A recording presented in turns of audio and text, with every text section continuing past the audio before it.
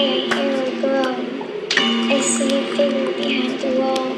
I'm so afraid it's going to fall. Scaring is sharing. Scaring is sharing. Scaring is sharing. Hey guys, it's another Scaring is Sharing. We just keep coming at you whether you want us to or not. We're not going to stop every week. Don't stop till you get enough. Keep on. So here we are. Yeah, we are. And I'm Brandy Joe, the Flamin' Scream Queen. And you are? Jeremy, the OG Sasquatch Slim. That's right. And we like to talk about horror movies. We do. And then we like to assign the other one a horror movie to watch that that person has never seen before. And then we come back together and talk about them. And I hope you already know that, because we would like to think that you guys are constant listeners and you know what's going on. But you might be a noob. And if you are, welcome. We love you. We do. We do. You're a very special child. You're a dream child. What? Are you a fan of Nightmare on Elm Street 5? Oh, God. I don't think I've seen it in so long. That's the kid one, right? I remember. Yeah, she's like pregnant. Yeah, I remember, like, I'm so well versed in 1, 2, and 3. Like, I love the first 3 movies. And then from that point forward, it really drops off for me. Like, I remember scenes from like 4 and 5. I'm not even sure I've seen 6. I don't think I've seen the whole thing. Okay. So, yeah. On It's Only a Podcast, they recently they reviewed all of them. Mhm. And the top ones are kind of as you would expect. Yeah, 1, 2, and 3. And then New Nightmare, it was 1, New Nightmare, and then 3. Okay, of course. And I think that it is actually just one of the hosts and not both of them who ranked them. Got it. But they put whomever it was after that sort of ranked how they felt about them, put the remake of Nightmare on Elm Street before Nightmare on Elm Street 5 and Freddy's Dead. And I don't know, I guess I would almost have to say, like, well, I'd have to go back and watch them again to decide if I would do that ranking as well. But like, I don't think I ever want to put myself through that ever again. No. Speaking of, my DVD copy of the Nightmare on Elm Street remake sold at our garage sale. Oh, yeah. Did you sell it for $1? $1. And I didn't see it happen, but my wife says it was some elderly woman that bought it. So. Oh my God, I love it. Yep, she bought that and my copy of Escape from New York. My extra copy I had that I sold. So was that also $1, or did you up that one a little That bit? one was $2. Oh, did you have any DVDs more expensive than $2? No. Okay. No, I only threw a few out there, and those are the only 2 that sold. Nobody wanted my, like, what else did I had, like, some Star Trek movie and something else sitting out there, but people didn't buy those. I can't remember what the other one was. Probably some superhero movie. So, like, I'm really, like, I have, like, a handful, maybe, of DVDs and some Blu-rays. Like, we got rid of a lot when we moved from our old house into the new one, because we had so many that just were sitting there because we don't watch them much. I stream almost everything. But there is a movie called Series 7, The Contenders, that I've wanted to give you for forever, but it is a nowhere. And I just was looking it up today to see, like, where I could buy it. And it is available on, like, eBay for like $20, like a DVD. And I'm like, I might have to buy that just so I can maybe buy 2 copies so that you can watch it as well. I know. I have a movie I've been wanting to give you just so we can talk about it. But, like, the only way to find it is the freaking DVD copy I have of it. But I guess we also live, like, less than a mile from each other. Yeah, so I will. Yeah, exactly. I was like, when I give it to you, we will have to coordinate where I hand off the DVD to you so you can see. The issue is there's, like, several cuts of the movie out there, and the one that I keep finding digitally to, like, grab off of, like, YouTube or something is not the correct cut. It's not the one I knew from watching it on video like a million years ago. So I will have to, like, lend you the DVD of it. Okay. So I have to say, last week I talked about some of our VIP FOPs. That's very important person, friend of the podcasts. And we have because we have a small handful of them. And we saw Tess at the barbecue we were at last week. We saw each other in person last Sunday at a Yes. friend's housewarming / birthday party. Mm-hmm. If you follow us on Insta, we post a little picture of us at the food table with a knife and a cake or a pie. I think you had a pie cutter or pie server. cutter. Yeah. But it was really great to see you. And our friend Tess, who is a friend of the podcast, was there. And she actually was wearing a necklace that said friend of the podcast on it. And I wish we would have gotten a picture. But you know what? I thought of someone I left off of our list, which is my friend Rob, who has written to us at least 3 times. So I want to say, Rob, you are not forgotten. And you're a VIP FOP as well. And we appreciate you. We appreciate you. And that reminds me, I last night played Dungeons and Dragons over at Nick the Knife's house with the guys. So I hung out with Nick in person, and friend of the podcast Ethan was there and played with us. He's a VIP FOP. Yes, he is. And we had a conversation. They both said that they wanted to write in our first bits of hate mail because they listened to the last episode and screamed at me. While listening, which is they hated Army of the Dead and couldn't believe that I said I enjoyed it. So they gave me a tongue thrashing over that. And I'm here to mount a defense. No, not really. All I can say is I don't know, guys. I went in with such low expectations that watching it, I just had fun with a stupid Zack Snyder zombie movie, but it's not a good movie. I can't give you a serious cinematic defense for it. But well, also on that note, we not on the note of hate mail, but we do have a contender for a new VIP FOP. Ooh. And that's Teacher Drew, who has written us again. Awesome. So I'm going to read his letter that was sent to us via our Instagram, which is Scaring is Sharing, all one word. And Teacher Drew says, "Hey guys, as usual, I was drawn into the conversation in your latest episode, specifically in my most memorable movie viewing moments. And need I say, memorable is an understatement. My sister and I went to an old retro drive-in to see a showing of the remastered original Exorcist.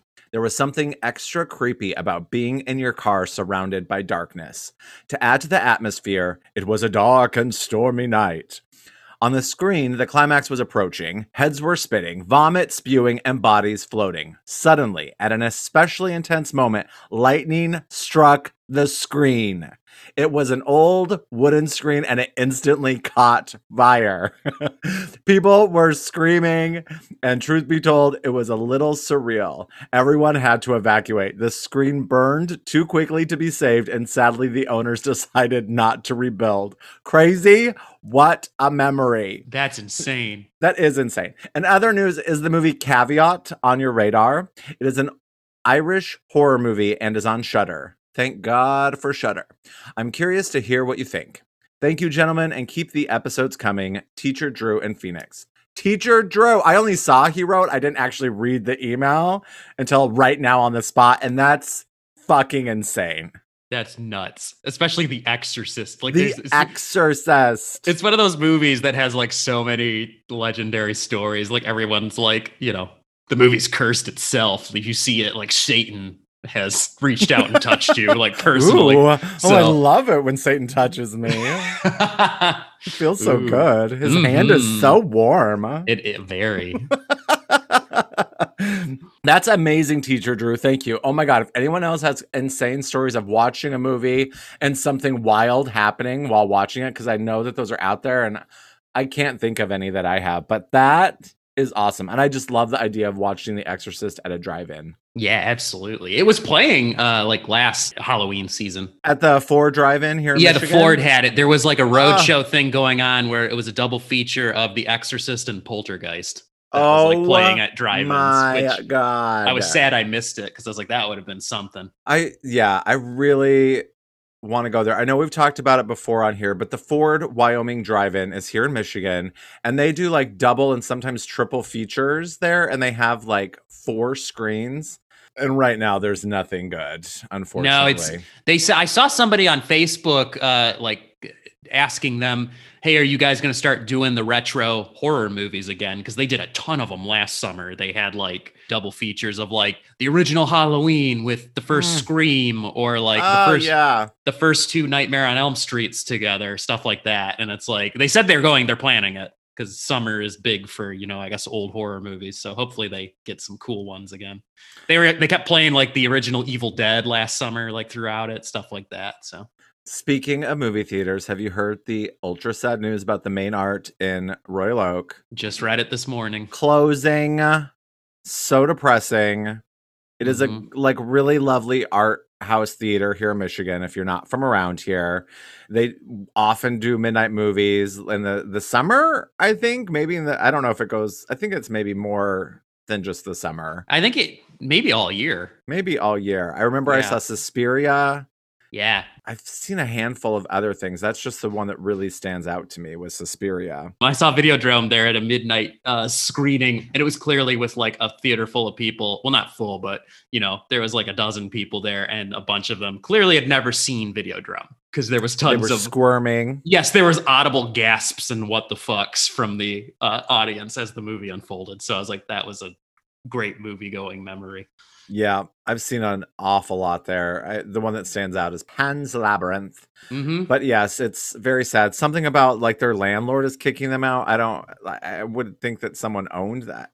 I don't know the full story. I'm sure at some point we'll hear it. It's very sad though. And hopefully a miracle happens and it doesn't go away. But that would be great.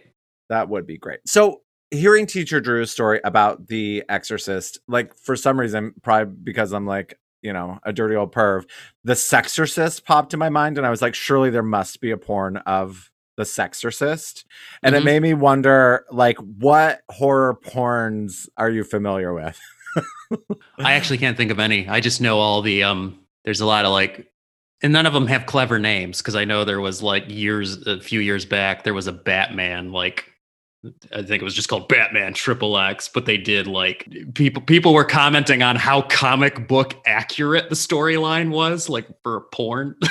They went and like actually were following canon and referencing it in it. And I know there's a lot of Star Wars stuff. There's a Planet of the Apes one I had heard of like not that long ago that had a clever name that I can't even remember what it is. So I've seen a couple. My boyfriend in college, Danny, had a few straight roommates, and they were all like really dirty as well.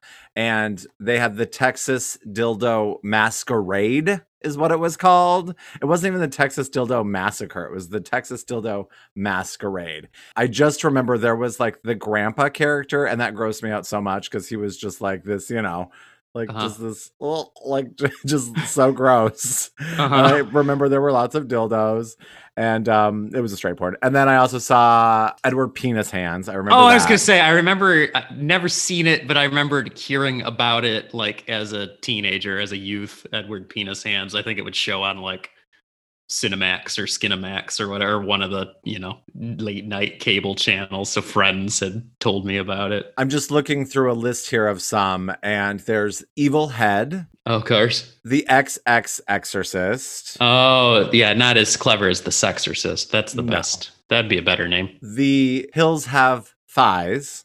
Oh, I've heard of that one. Yeah. The Shaft instead of The Craft. Oh, but that there's already Shaft. The classic action movie. So that's weird. Re-Penetrator. So yeah, those are just a few. I was curious if you'd seen any, but of course you're like wholesome and pure. I'm wholesome and pure. And not at all like me. Also, going off Teacher Drew's letter, I did watch Caveat last week because I've been very excited about watching it. Have you seen a trailer or never even heard of it? So as he mentioned, it's Irish, and there's the sort of setup for it is that this guy gets paid, I don't remember how much money, to go and like babysit this guy's niece, I believe it was, in this house. But then like he shows up to the house, and the house is like in this island, and he has to be like strapped to this vest and like chained to the floor so he can only travel so far within the house and he's like locked into this like vest. Mm-hmm. I got the impression from Teacher Drew's letter that he liked the film. I did not like the film. Mm. I just didn't. I just didn't. Mm-hmm. I was not a crazy fan of it. I just felt it was a little too, I mean, horror for the most part is a little far-fetched. You always kind of have to stretch your imagination a little bit. But like it was just a little too much for me. And not that I don't need action all the time. I love just some good characterizations, but it just was a little, I felt like some horrible decisions were made. Also, a horror movie staple. The reason I was so excited for it was though, the girl in it has this toy like bunny that has like drums, like one of those like monkeys, you know? Mm-hmm. And she'll like hold it out and it would just like play drums. But it looks like, there's this Alice in Wonderland, I want to say like from the 70s or 80s, and it's creepy with like puppets and like stop motion. Do you know what I'm talking about? The one by Jan Svankmajer. Yes. The Czech filmmaker. Yes. I think it's maybe just called Alice or something. It's just like called that. Alice. Yeah, I love that movie. I've never seen it, but I've seen pictures and like stills, and it looks so creepy. And that's like what this Ooh. rabbit like looks like. Yeah, I think that movie is horror adjacent enough that I've thought about putting it on the list. So if you've never seen that, I've like, not, and I've always wanted to because it looks it's eerie fucking as fuck. it's fucking bizarre. So yeah, the rabbit looks like that, and the rabbit is the creepiest part about it. There's like one little like scare in it that's pretty good. I just didn't give into it. And the lead guy's like hot. Like he's like sort of rough trade looking with like this scraggly beard. And I think he has a beard. Maybe they show him at like 2 different times. And I was hoping it was going to be better than it was. I was not a fan, but Teacher Drew, if you liked it, I'm so proud of you. And I'm glad because you know, everything is not everyone's taste. And that was not mine. And Jeremy, I don't believe you would like it, but who knows? So if you do watch it, I would be curious of your thoughts, but I probably won't give it to you because I don't know that I would like to see it again. Gotcha. But it is on Shudder. And yes, Teacher Drew, thank God or Goddess for Shudder, because it is just great. I love it. Absolutely. And speaking of Shudder, that's where getting into what I watched recently, which tell. was not very much this past week, but I did finally check out. It's a movie I've heard talked about. I've seen reviews of it on YouTube. It's a little more obscure, but it's like its cult brand has been building in recent years thanks to the internet. It's a flick from the 80s called Spookies. Mm-hmm. And it is fucking weird, man. I finally watched it.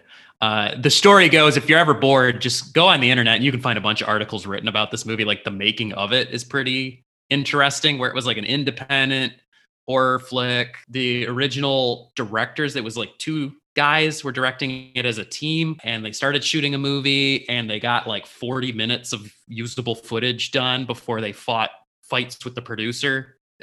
Ended up with them being fired.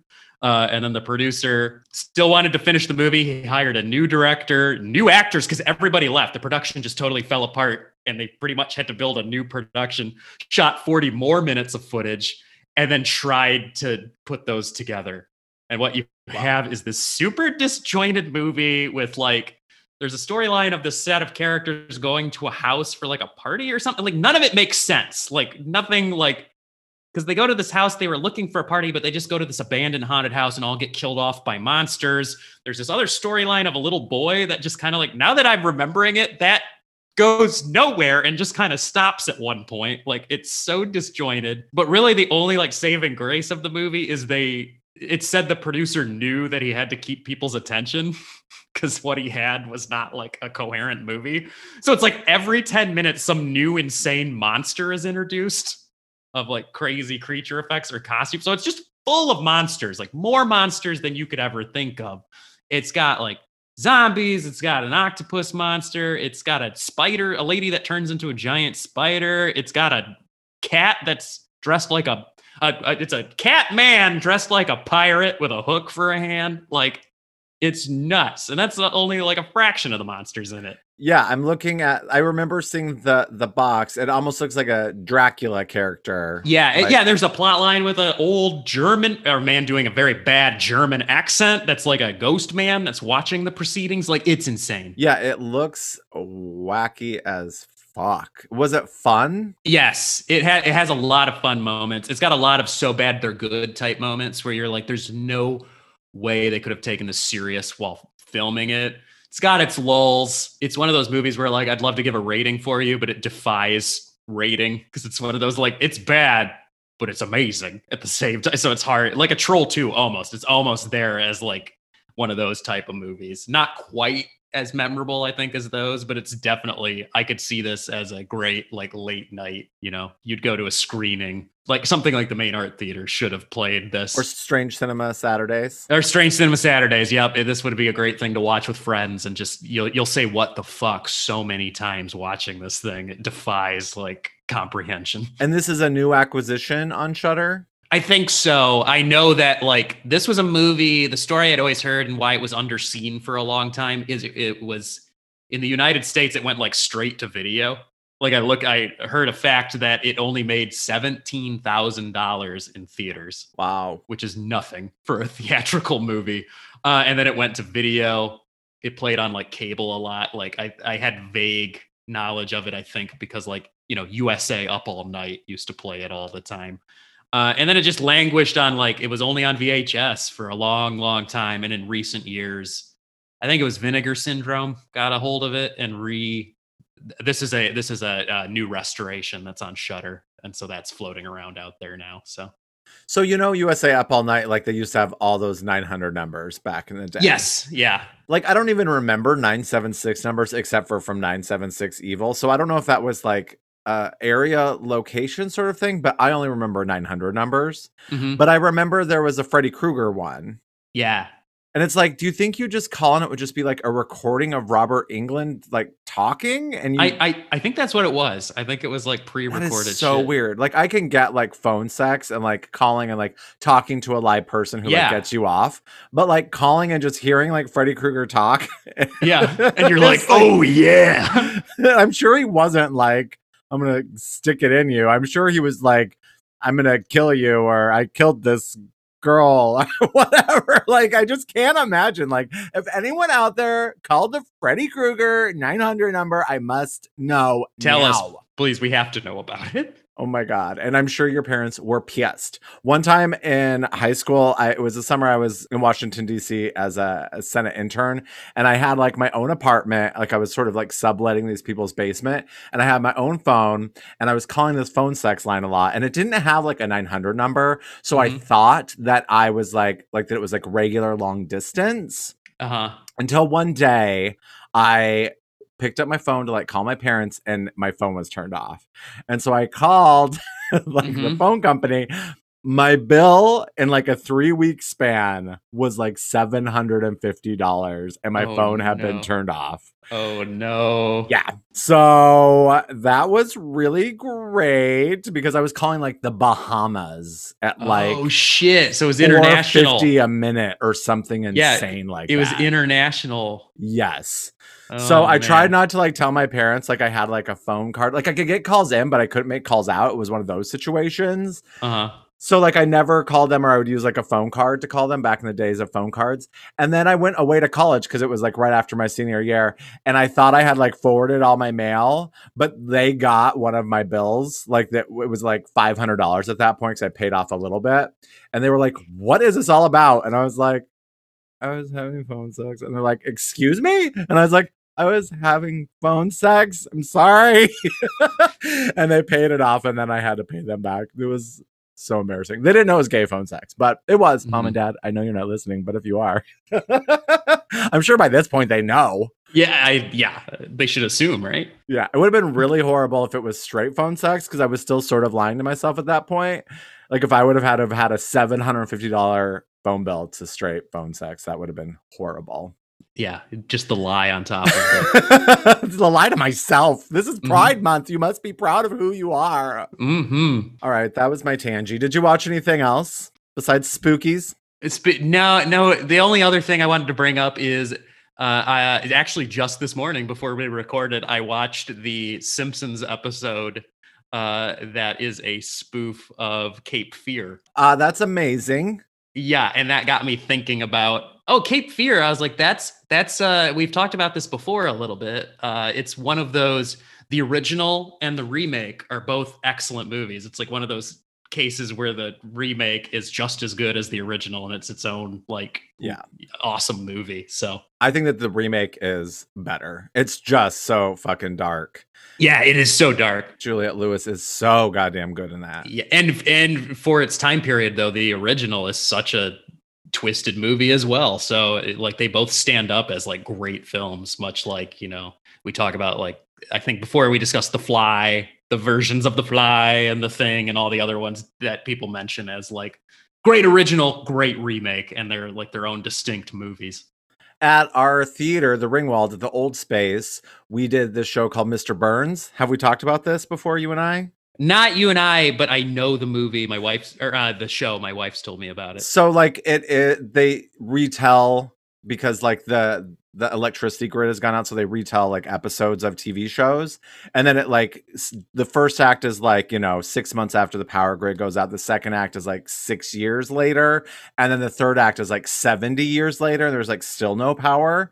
But in the 70 years later, you're seeing how the story of the Cape Fear episode of The Simpsons has evolved through storytelling. And it's all like Bart is like this Christ-like sort of figure. And it is just like, if you like theater, even if you don't, it's just a really fucking cool play. If someone around you is doing Mr. Burns, I recommend going to check it out because it is creative and cool and just touches on that whole storytelling aspect. And it's really just so brilliant. So check it out. And yes, that every time I think of that episode, that's what I think of because they get into that. Yeah. Awesome. I did have a bit of news I saw too.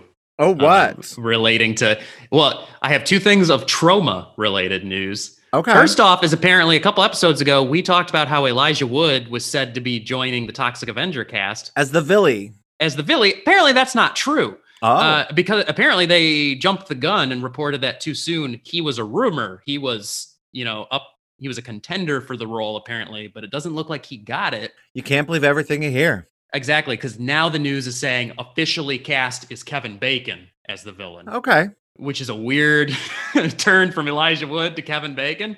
But I'll take it because we got, Mr. Bacon is another longtime champion of the horror genre. And love Stir of Echoes. Stir of Echoes, Tremors. Friday the 13th. The original. There's more that I'm not even thinking of. I know it. But yeah, that's awesome. I just saw a still of that movie he did with Amanda Seyfried. You Should Have Left. I read the book, which was not great. I didn't love it. And then they did that movie. It's like a Netflix, but they show a shot of the movie and he's wearing essentially Mrs. Voorhees' sweater from Friday the 13th. Oh, cool. It looks just like it. It's amazing. And I was like, oh my God, it doesn't make me want to see the movie, but yeah. Cool. And the other bit of Trauma news is Trauma just released a package of like 70 of their movies. Whoa. That they own the rights to distributors. Oh, okay. For exhibition. So expect movie theaters and drive-ins and stuff to start playing their movies more regularly. Hopefully that'd be good. Ford, Wyoming, grab Toxic Avenger or something like that. But yeah. I was even jumping online and I was like, shit, man, how much does it cost to like book one of their movies? Like we should talk with Planet Ant when they're opened up and be like, do some Trauma screenings, man. Yeah, that would be cool. I thought you meant like they were releasing like a collection, like that would be cool. That would be awesome. Of their films, like that would be wild. That would be awesome. But no, this is for distribution. But okay, expect to see some screenings. That would be awesome. Sweet, that's very exciting. Absolutely. Did you watch, or do you have any interest in watching Amusement Park, the Romero movie that's on Shudder? Very much so, especially just as like as an oddity. Yeah, I have no interest. I watched the trailer and I was like, that looks boring AF. I'm no interest in seeing that. Yeah, I guess it's really not a horror movie, but no, it sounds like me as a gigantic film nerd. Of course, I'm interested to see like a director that's considered, such a great director, like a weird piece of lost film of theirs, because it's not even like it wasn't actually a feature film either. Yeah, I think it's short. Yeah, it's like under an hour and it was done as like a like a PSA. It was like a public service announcement type thing that some like Lutheran church group funded for him. That is so weird. I don't know why they decided that the man, like, this is post, like, he had already done Night of the Living Dead. He had done The Crazies at this point. I don't know why they went to that guy and were like, you're the one, not yet Dawn of the Dead, but they went to him like, oh, you make these frightening horror movies. You're the perfect guy to do this church thing. But Is the original Crazies good? it's weird. I like the remake. I think the The remake remake. was really good. Yeah, the remake was pretty good. The original Crazies is, I think it's worth a watch. I don't think it's as good as his Living Dead, movies, but it's like a lesser masterpiece of his canon. Okay. But now that I'm saying this, I know like Romero's history too. And he actually, before he made Night of the Living Dead, he already had a career as like what they would call an industrial filmmaker. So he would do a lot of like training video or training film and advertisement and stuff for car companies, like steel companies. He actually shot segments for Mr. Rogers Weird. early in his career. Yeah, he did. Famously, he did the one about going to the doctor. Okay. from, like way back in the 60s. So That is really bizarre. the more you know. Doo-doo-doo. Shall we share our scares with each other? Let's do it. What are you going to give me? I go first this week, right? All right. I'm going to give you a flick that speaks summer fun to me, and that is The Burbs with Tom Hanks. Oh, it's about time. I know it's been sitting there for a while. I know it's like a horror comedy. I feel like some creepy people move in next door to Tom Hanks and his family. He doesn't know what's going on with them. I think they're going to be killers, and he's going to like try to like, I think it's to be like a rear windowy sort of thing. Like he's going to see something, try to tell his family like, oh my God, I saw them kill somebody, and they're not going to believe him. And so, and I don't know if I don't think it deals with like UFO, like monsters, but I feel like it's a little crazier than like just a killer. But he's going to, have to like save the neighborhood, and goodness will win. That's what I say. He will save the neighborhood. People will finally believe him. He's going to run around in a robe at some point with a spatula. I think that's on the poster. Yeah, that's about all I know. So, murderous neighbors, rear window vibes, the end. Hell yeah, let's do it. But I'm really excited to watch it. That sounds like a really fun summer watch. So, good choosing. Yeah. I am going to give you, in honor of Pride Month, I had a couple of options, but I'm going to go with what I think is the obvious choice, which is Scream Queen, My Nightmare on Elm Street. Awesome. The documentary. Yeah, it's been a minute since we did a documentary, so It has been. I loved switching it up like that. I'm excited to watch this. I know it's the guy that starred in Nightmare on Elm Street 2. His name's escaping me right now. I feel like when he made the movie, I don't think he was out when he made Nightmare on Elm Street 2. And of course, that movie, it's long been debated because it has very homoerotic undertones. I would say overtones. I wouldn't even say they're overtones in that movie. That it's been debated. Were they intentional? Weren't they? People have seemed to have changed their story over the years about it. But yeah, I'm excited to watch this documentary. I don't know a lot about it other than it's about this guy and his life, maybe since the movie. So, because I know I don't think he continued acting. I feel like he had kind of a brief acting career and then did other things. So I'm excited to see what happened. Cool. Shudder, baby. Awesome. And I'm probably going to have to rewatch Nightmare on Elm Street 2 as well. So I know. I'll I have was to thinking about that as well. throw that in there as a little side Yeah. action. Yeah, I might have to. Cool. Well, sweet. Well, we'll be back in a moment to talk about them. Let's do it. Sid, don't you blame the movies. Movies don't create psychos. Movies make psychos more creative.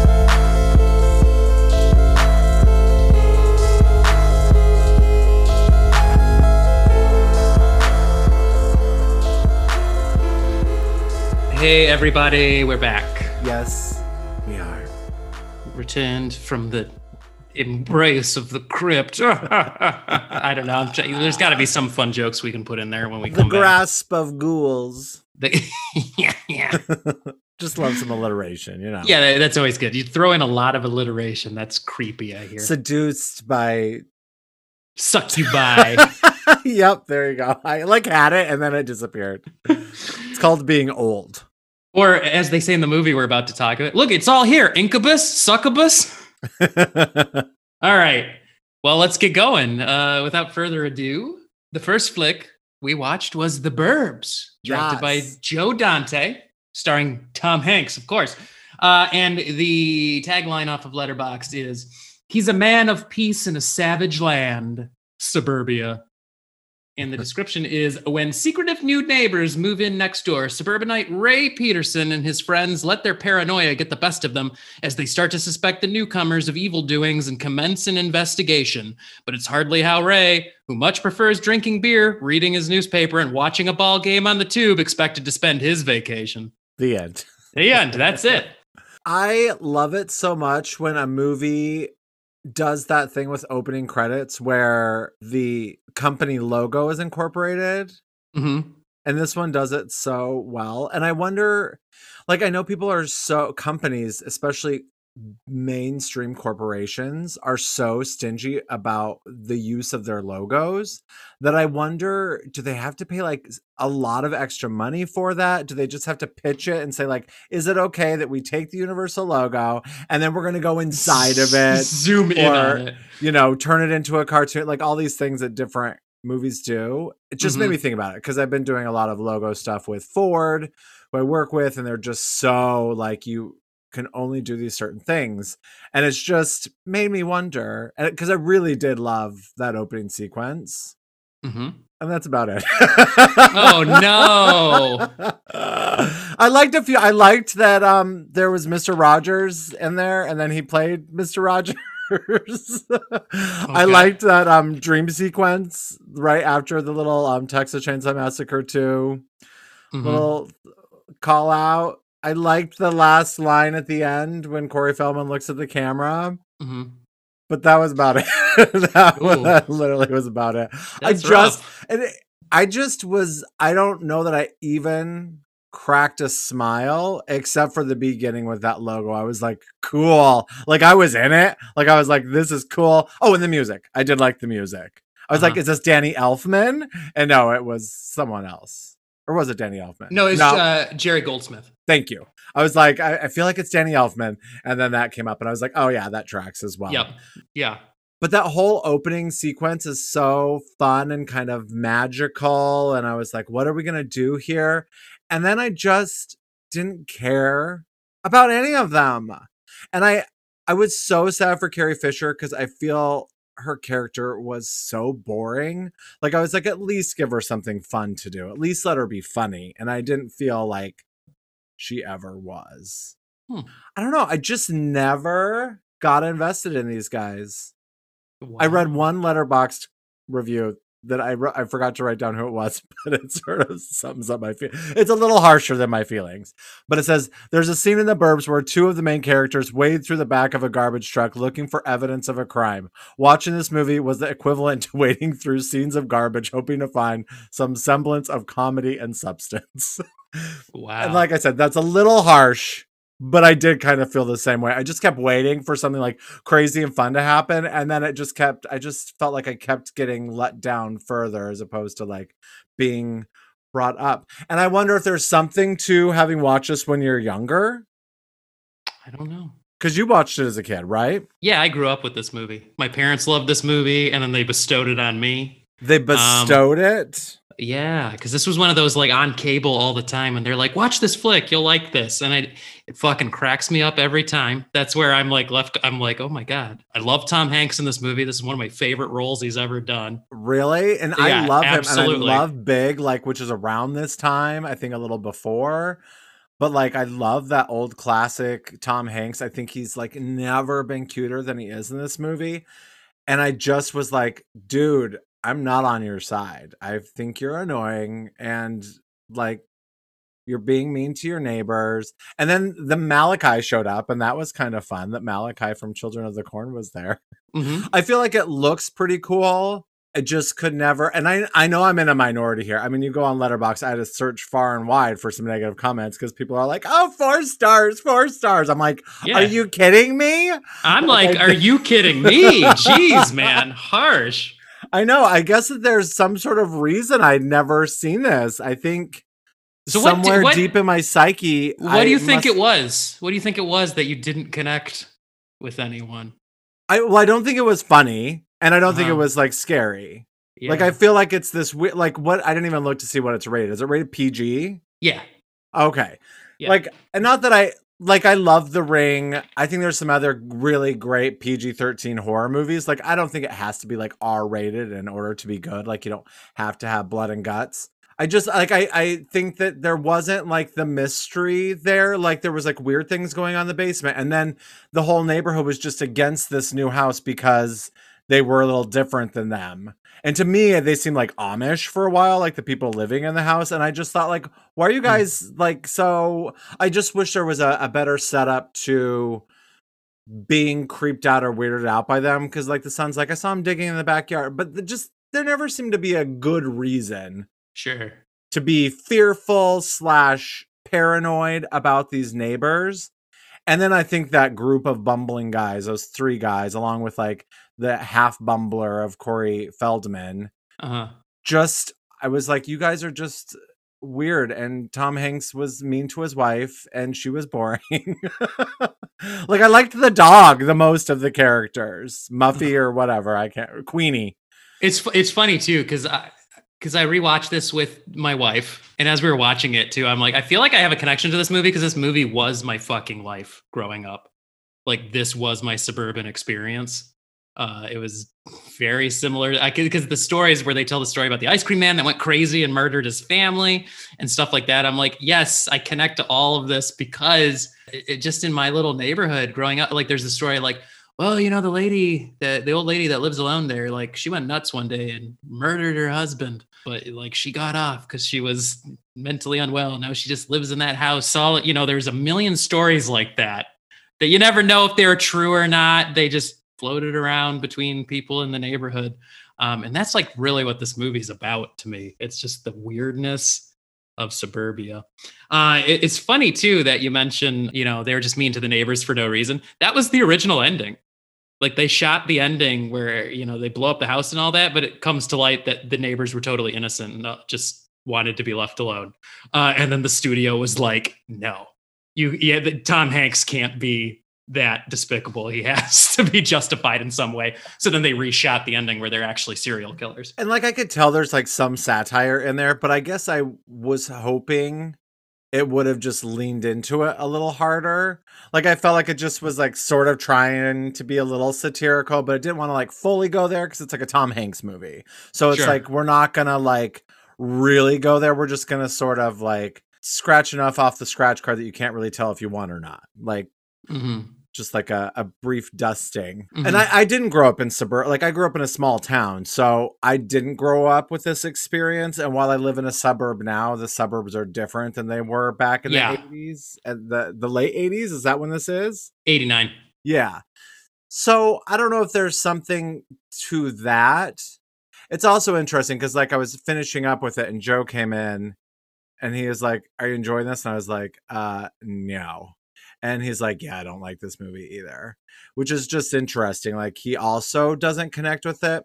And here's the thing. I wasn't like, fuck this movie. This movie's a piece of garbage, like that review kind of said. But like, I just could have cared less. I was not invested whatsoever. And it started off like those first like 3 minutes. I'm like, oh, fuck yeah, this has some style and some pizzazz and ooh, look at Tom Hanks. And then it just like once he started meeting like the guys around the neighborhood and like just the guy with the dog goes missing and that sort of sets off this Everything. Yeah. And I was just like, And then that like second reveal at the end in the ambulance, I was kind of like,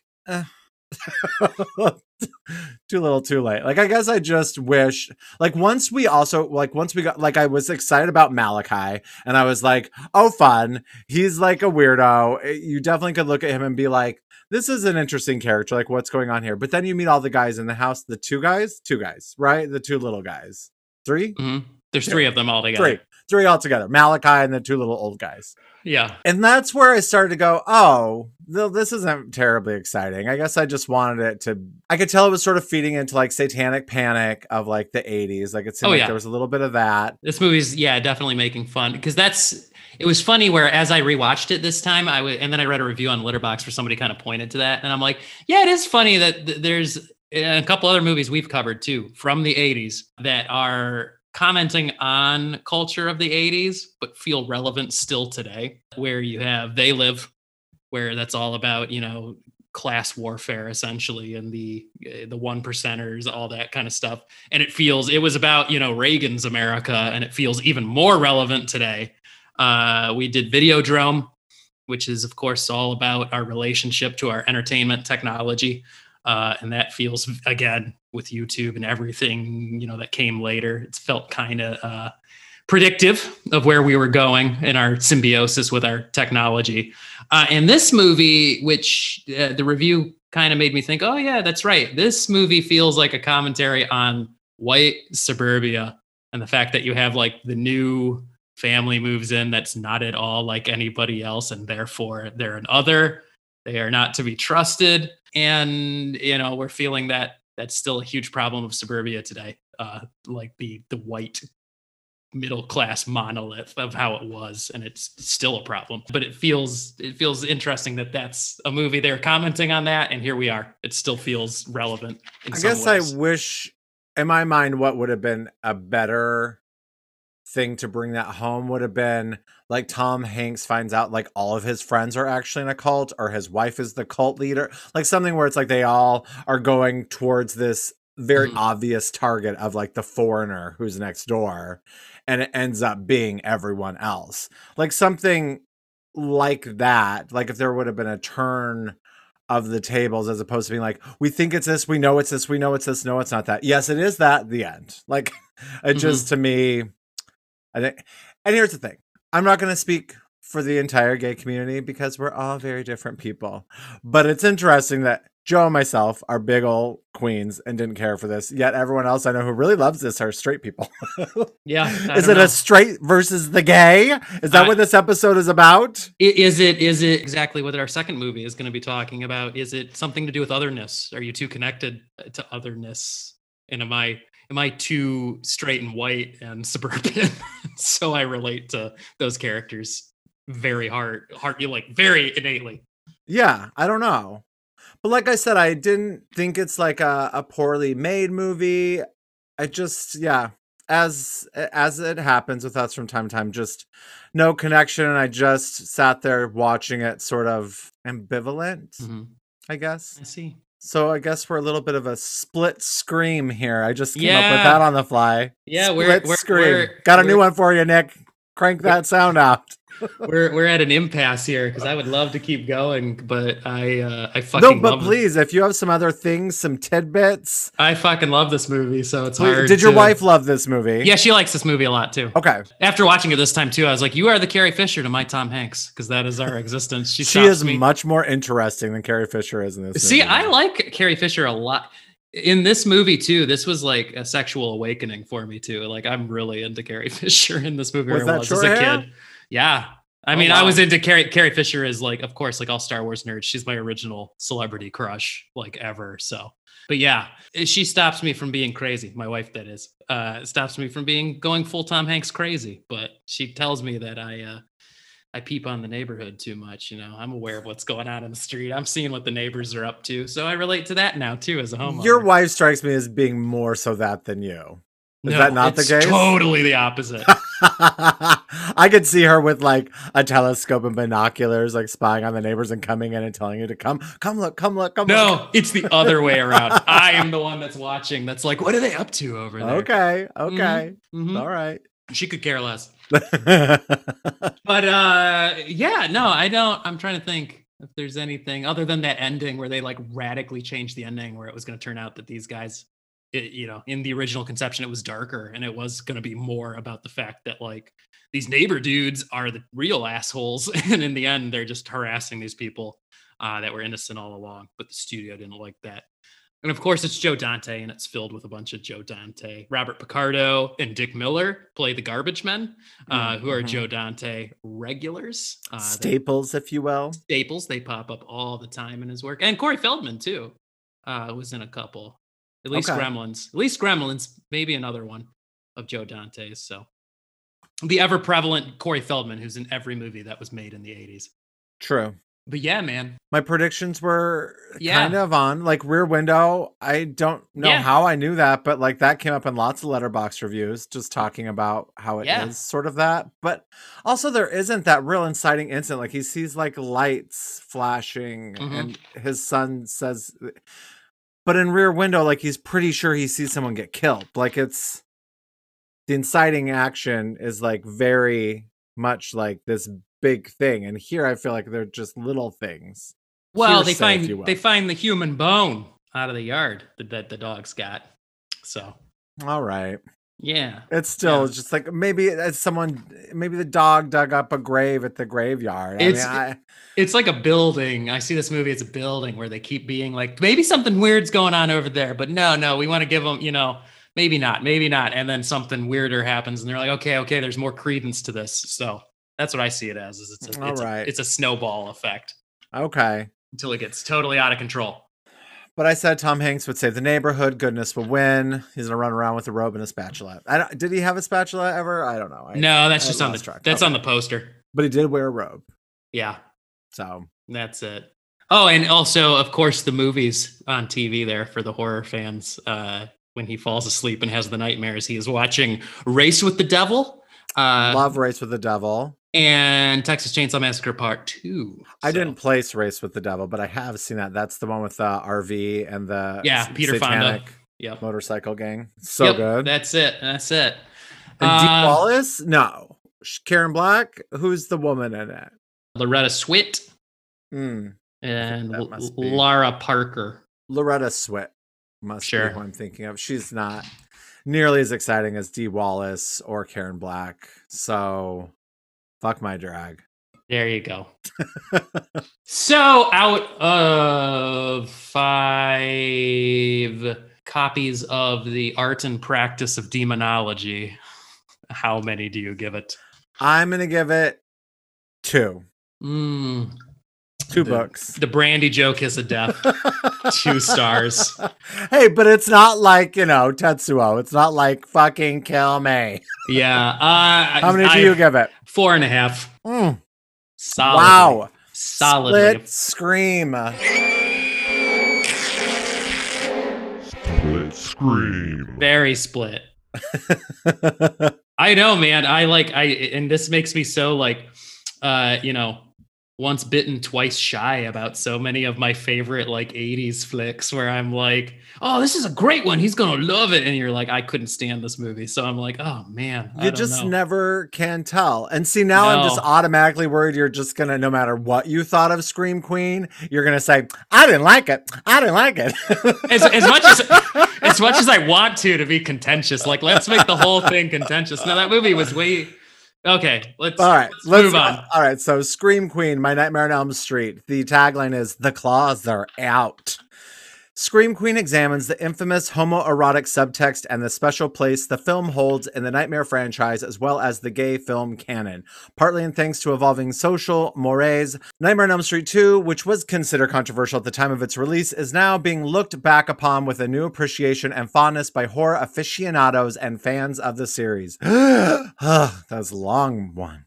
Yeah, that's got a lot of big words in it. It does. That has some college words. In So there. my first question, did you rewatch Nightmare on Elm Street 2? I did. I did as well. I watched Nightmare on Elm Street 2 first, and then I watched this. I to did get as ready. well. And Because I then had it the last time, and this time I was like, that's a good idea. I'm going to do that. in Nightmare on Elm Street 2 is a movie that, as a movie, it's generally, I think, a mediocre slasher movie. Agreed. But watching something like this makes me want to like it more. Like I Mhm. want to love Nightmare on Elm Street 2 more, but it's not great. Is the problem. It's just not a great movie. I love the idea that it's been reclaimed and now it's part of some other canon that people can identify with, and it's got a fandom, and that's awesome. But for me, I'm like, it's kind of a boring movie. It's got some cool stuff, some cool moments, but mostly it's Yeah. it's a lesser. Like some of the effects are kind of good, and that's There's some about cool it. Freddy moments. I love that Clu Gulager is the dad in it. So Bert from Return of the Living Dead is just in there hamming it Oh, up. okay. Yeah. He's great, but other than that, you're like, and actually, I mean, Mark Patton, I've always enjoyed his performance in Nightmare on Elm Street too. So he's great. I love Grady. He is one of my all-time hottest horror guys. I think he is just so incredibly hot. And I really like Kim Myers as Lisa. I read that she was cast partially because Mark Patton really wanted her, and partially because she looked like Meryl Streep. And she really does kind of look like her. She does. And she's sweet. And I always had a thing for red-haired girls back in like my heterosexual days. That's what I always had crushes on, were like the really pretty redheads, and like Carrie Green from like the Goonies. Like I always had a thing for the redhead. Tess Hannah, if you're listening, hi.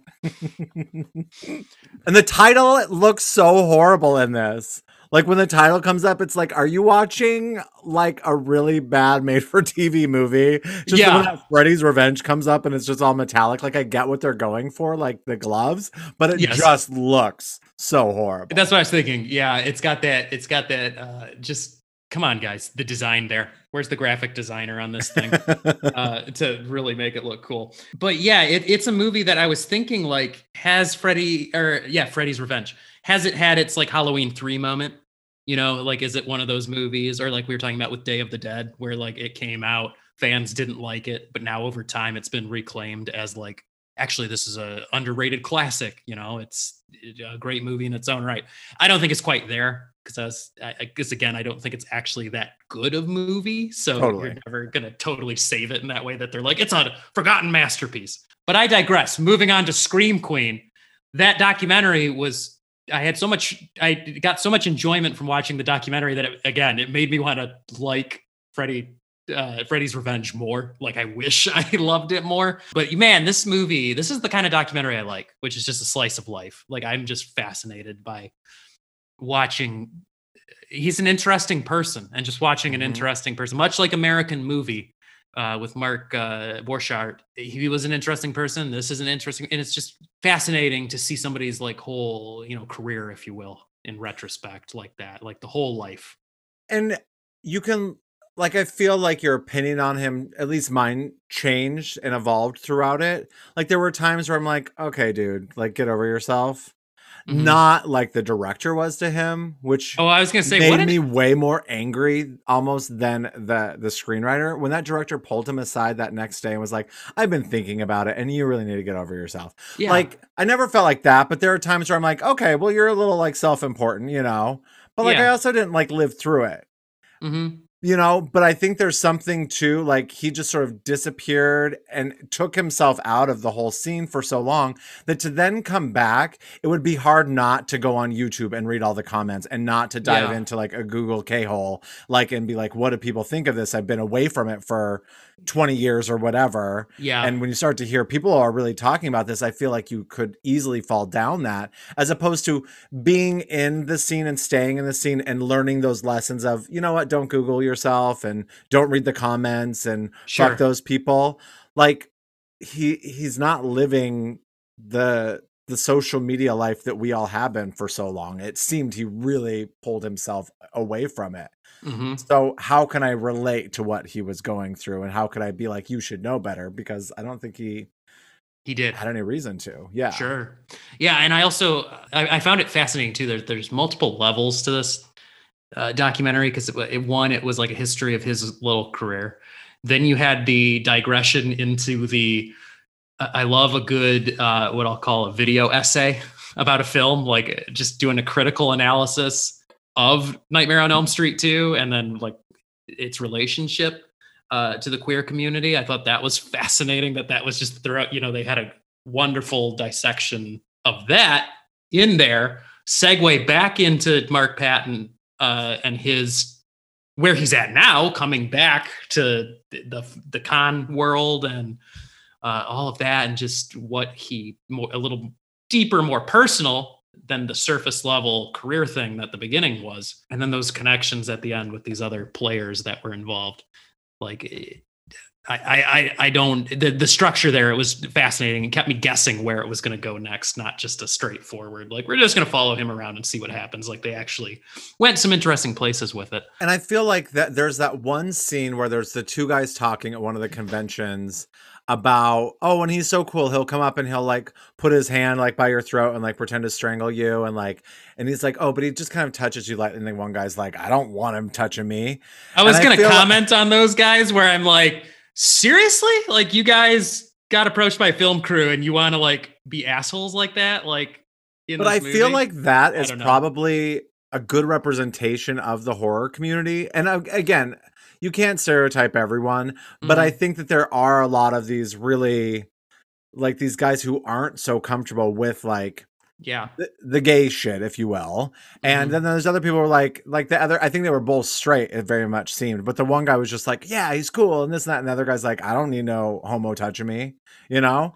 And I feel like that there isn't a lot of gay representation in horror, and I feel like this is one of the earliest, a little more blatant than veiled things like we've talked about with like werewolf or, you know, vampire movies, like something that's like very, very, very veiled. And this here, as he's talked about, is like not so much undertones as overtones. Yeah. Yeah. Like, Where you they're know, like, it's it pretty wasn't obvious. subtext, it was just text. Yeah. Like, that's what it was.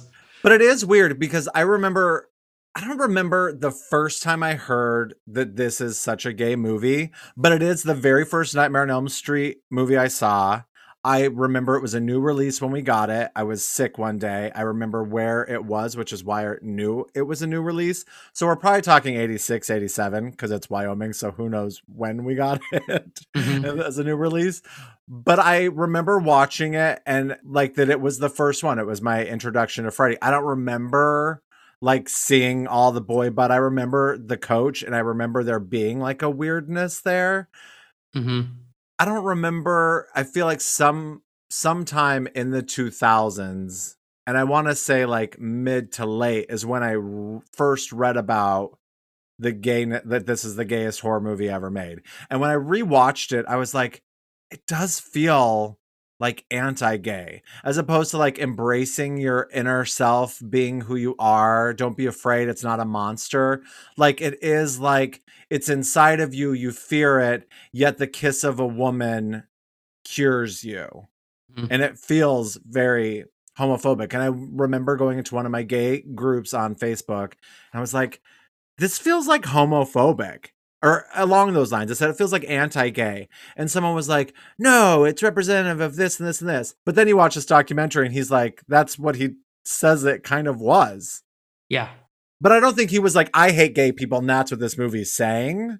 Yeah. No, I think it was like the screenwriter talked about later too. I think he was just picking up on veins of things in the 80s in the context of when he wrote this that made straight male audiences who were going to be what they perceived as their target audience really uncomfortable, like put in some sexuality that makes, I think that was meant to push along some more under the surface fear and tension and anxiety. It is really annoying that David Chaskin, his stories seem to evolve and change over the years. That's like super annoying.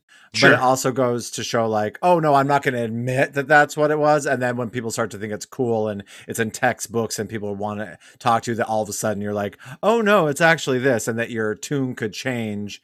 But also, like, do you remember exactly what you had in mind when you wrote this thing? How many years ago is it now? Over 30 years ago. 35 years ago or more? Yeah. Yeah. Like, do you fully remember, especially if you weren't talking honestly about it in the beginning and weren't being honest about it with everyone around you? Like, do you really remember? So he is gross, but like truly that director made me more angry than David Chaskin. Yeah, I agree totally. Like, when the director was first a talking head in this documentary talking about it, I was like, oh, okay, he seems like well-intentioned enough dude. Like, I think he was just trying to make a movie, and, you know, there's many factors. Who knows what was exactly happening? He was just trying to get his movie done, and he seemed inexperienced at the time he took it on, and whatever.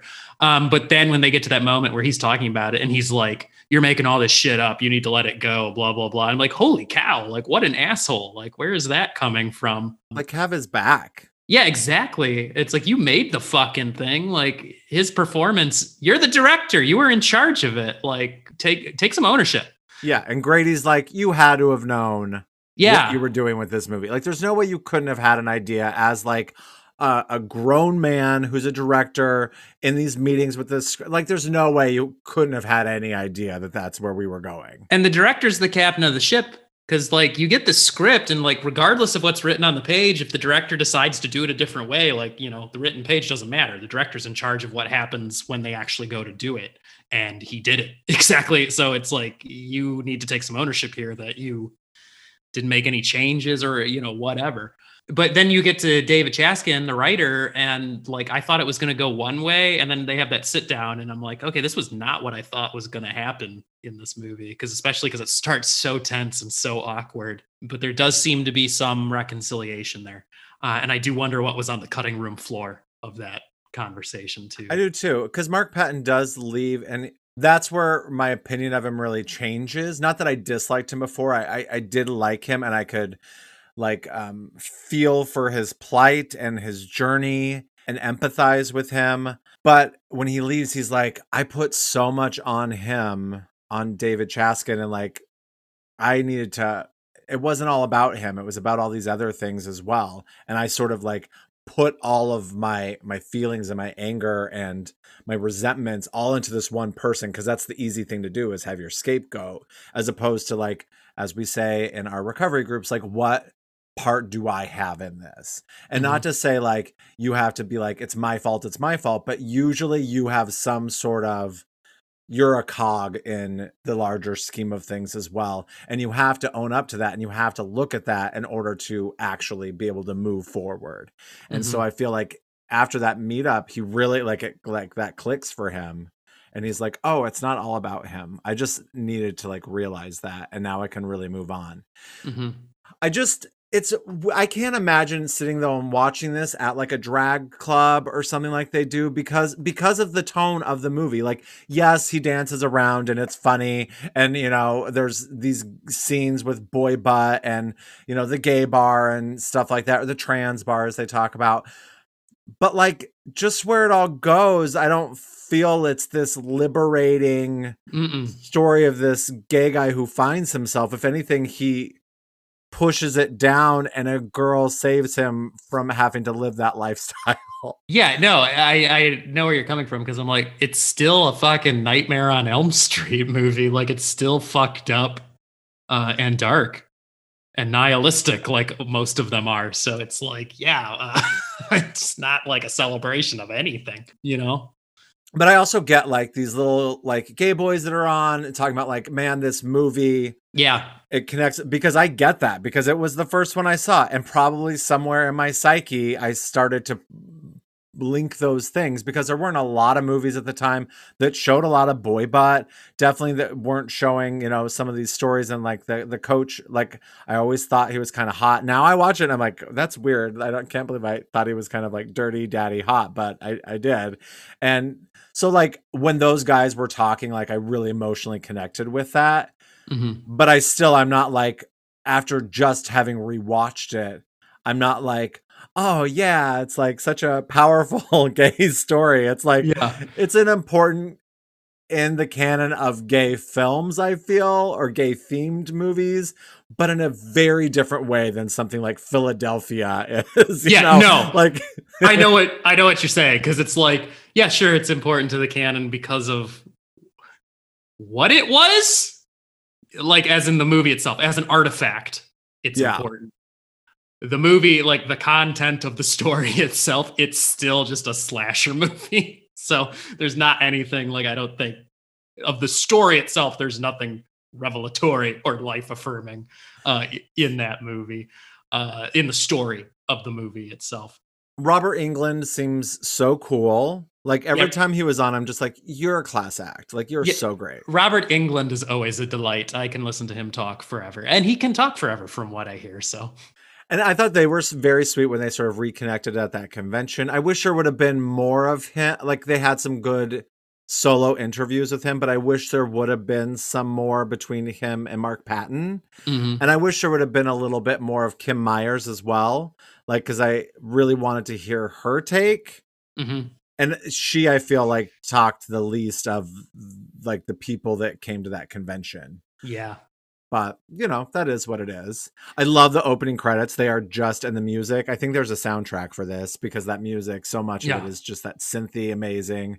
And that opening sequence with all of the Scream Queens is just lovely. I love it so Yeah, much. it is very good. Yeah. And I'm trying to remember too, like because Nightmare on Elm Street, I saw the original as like a little kid on TV, and then I must have seen, because I have early memories of 2 and 3. So I must have, I've seen the first 3 on TV as a kid, and just like, they were just Nightmare on Elm Street movies. Like 2 didn't stand out in any weird way to me. It was just another slasher movie, but that one had a boy instead of a girl. It wasn't anything like deep seated where I was like, what's going on here? But for me, like my relationship to a lot of these slasher franchises was that like I saw some of them as a kid, and then like I would be familiar, I'd rewatch the original. Like I was very familiar with Nightmare on Elm Street or Halloween, like coming up, but never really like watched a lot of these sequels until like late high school, maybe even college, before I went back and was like, the originals are great. I should really revisit all of these sequels though to all of these things. And that was when I started rewatching all the Nightmare on Elm Streets, or, a lot of the sequels. And then when I watched 2 again, I do remember being like, oh, wow, like this reads so different now, like as, a grown person as I am now in the world as we know it now, like, wow, this is a totally different movie from what I remember it being. So it is fascinating to see a documentary like this really delve into that. And I think you are the responsible party, even though it came from you and your wife. But I think it was my 40th birthday. So 2 years ago, you got me the doll.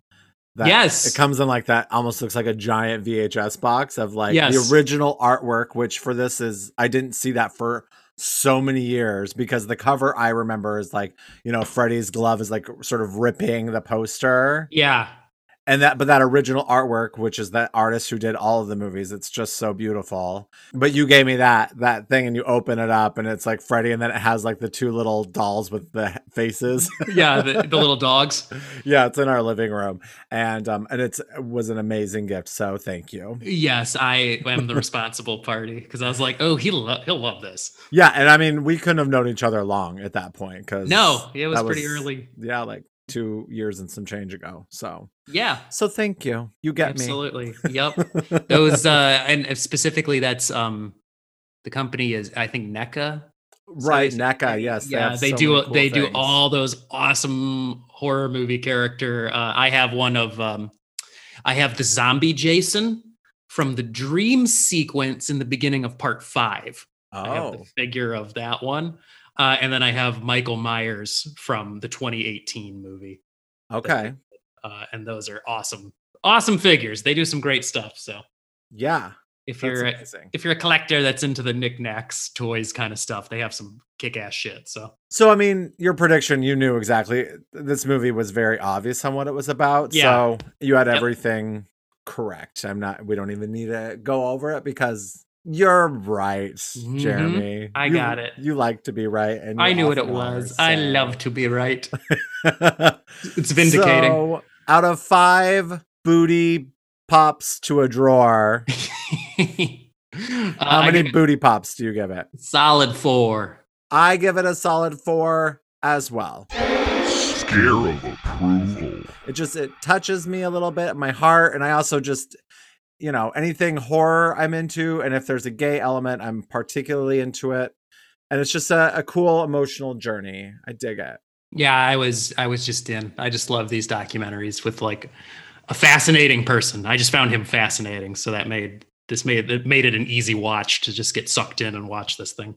So Celebrate Pride, it's on Shudder. It took me forever to watch this. Like, it was available for so long, and I just didn't, and I don't know why. So I recommend go out, watch it. I followed like the production of this damn thing. Like, I remember when this was news that it was on all the horror sites that they were trying to find Mark Patton originally for, Never Sleep Again, and then post that they were like, we're trying to do this documentary with him. We gotta like, get in touch with him because he's hard to get in touch with. So I remember just following the production of this thing, and then it happened, and I was like, cool, can't wait to watch it. And then I just didn't when it came out. But I finally have corrected that. So I have two other little bits about Nightmare on Elm Street 2 that I want to mention. I'm Sure. listening to the score because it's the only movie that doesn't use the same score from the first one.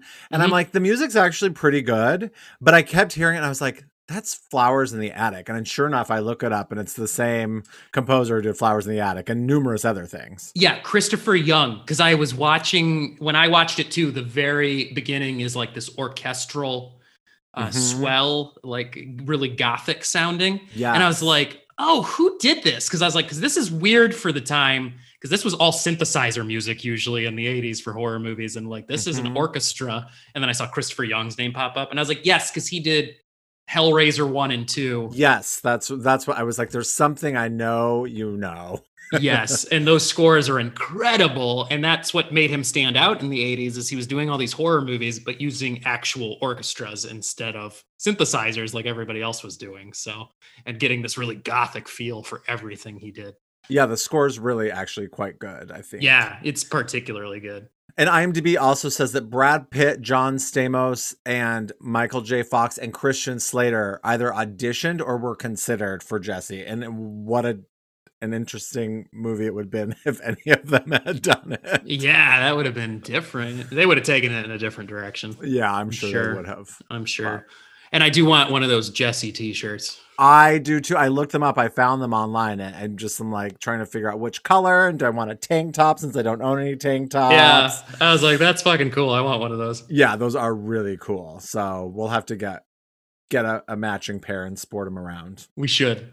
Let's do it. Well, thanks, Jeremy. And please, if you want to write to us, like Teacher Drew has been doing the last couple weeks, and Ethan, scaringisharing@gmail.com. Follow us on Insta. We really appreciate you listening. Thank you. Thank you. Thank you. Let us know what you think of these movies. Am I the only one who doesn't like The Burbs in the entire world? I mean, this is like Ravenous all over again. It is. Oh, well. Well, Oh, I boy. guess we had a few laughs. Yep. We made some memories. Yep. Help Paimon and go down the slip and slide. Yeah, and remember, guys, Satan is good. Satan is your pal. Until next time. Bye. Scaring is sharing. Scaring is sharing.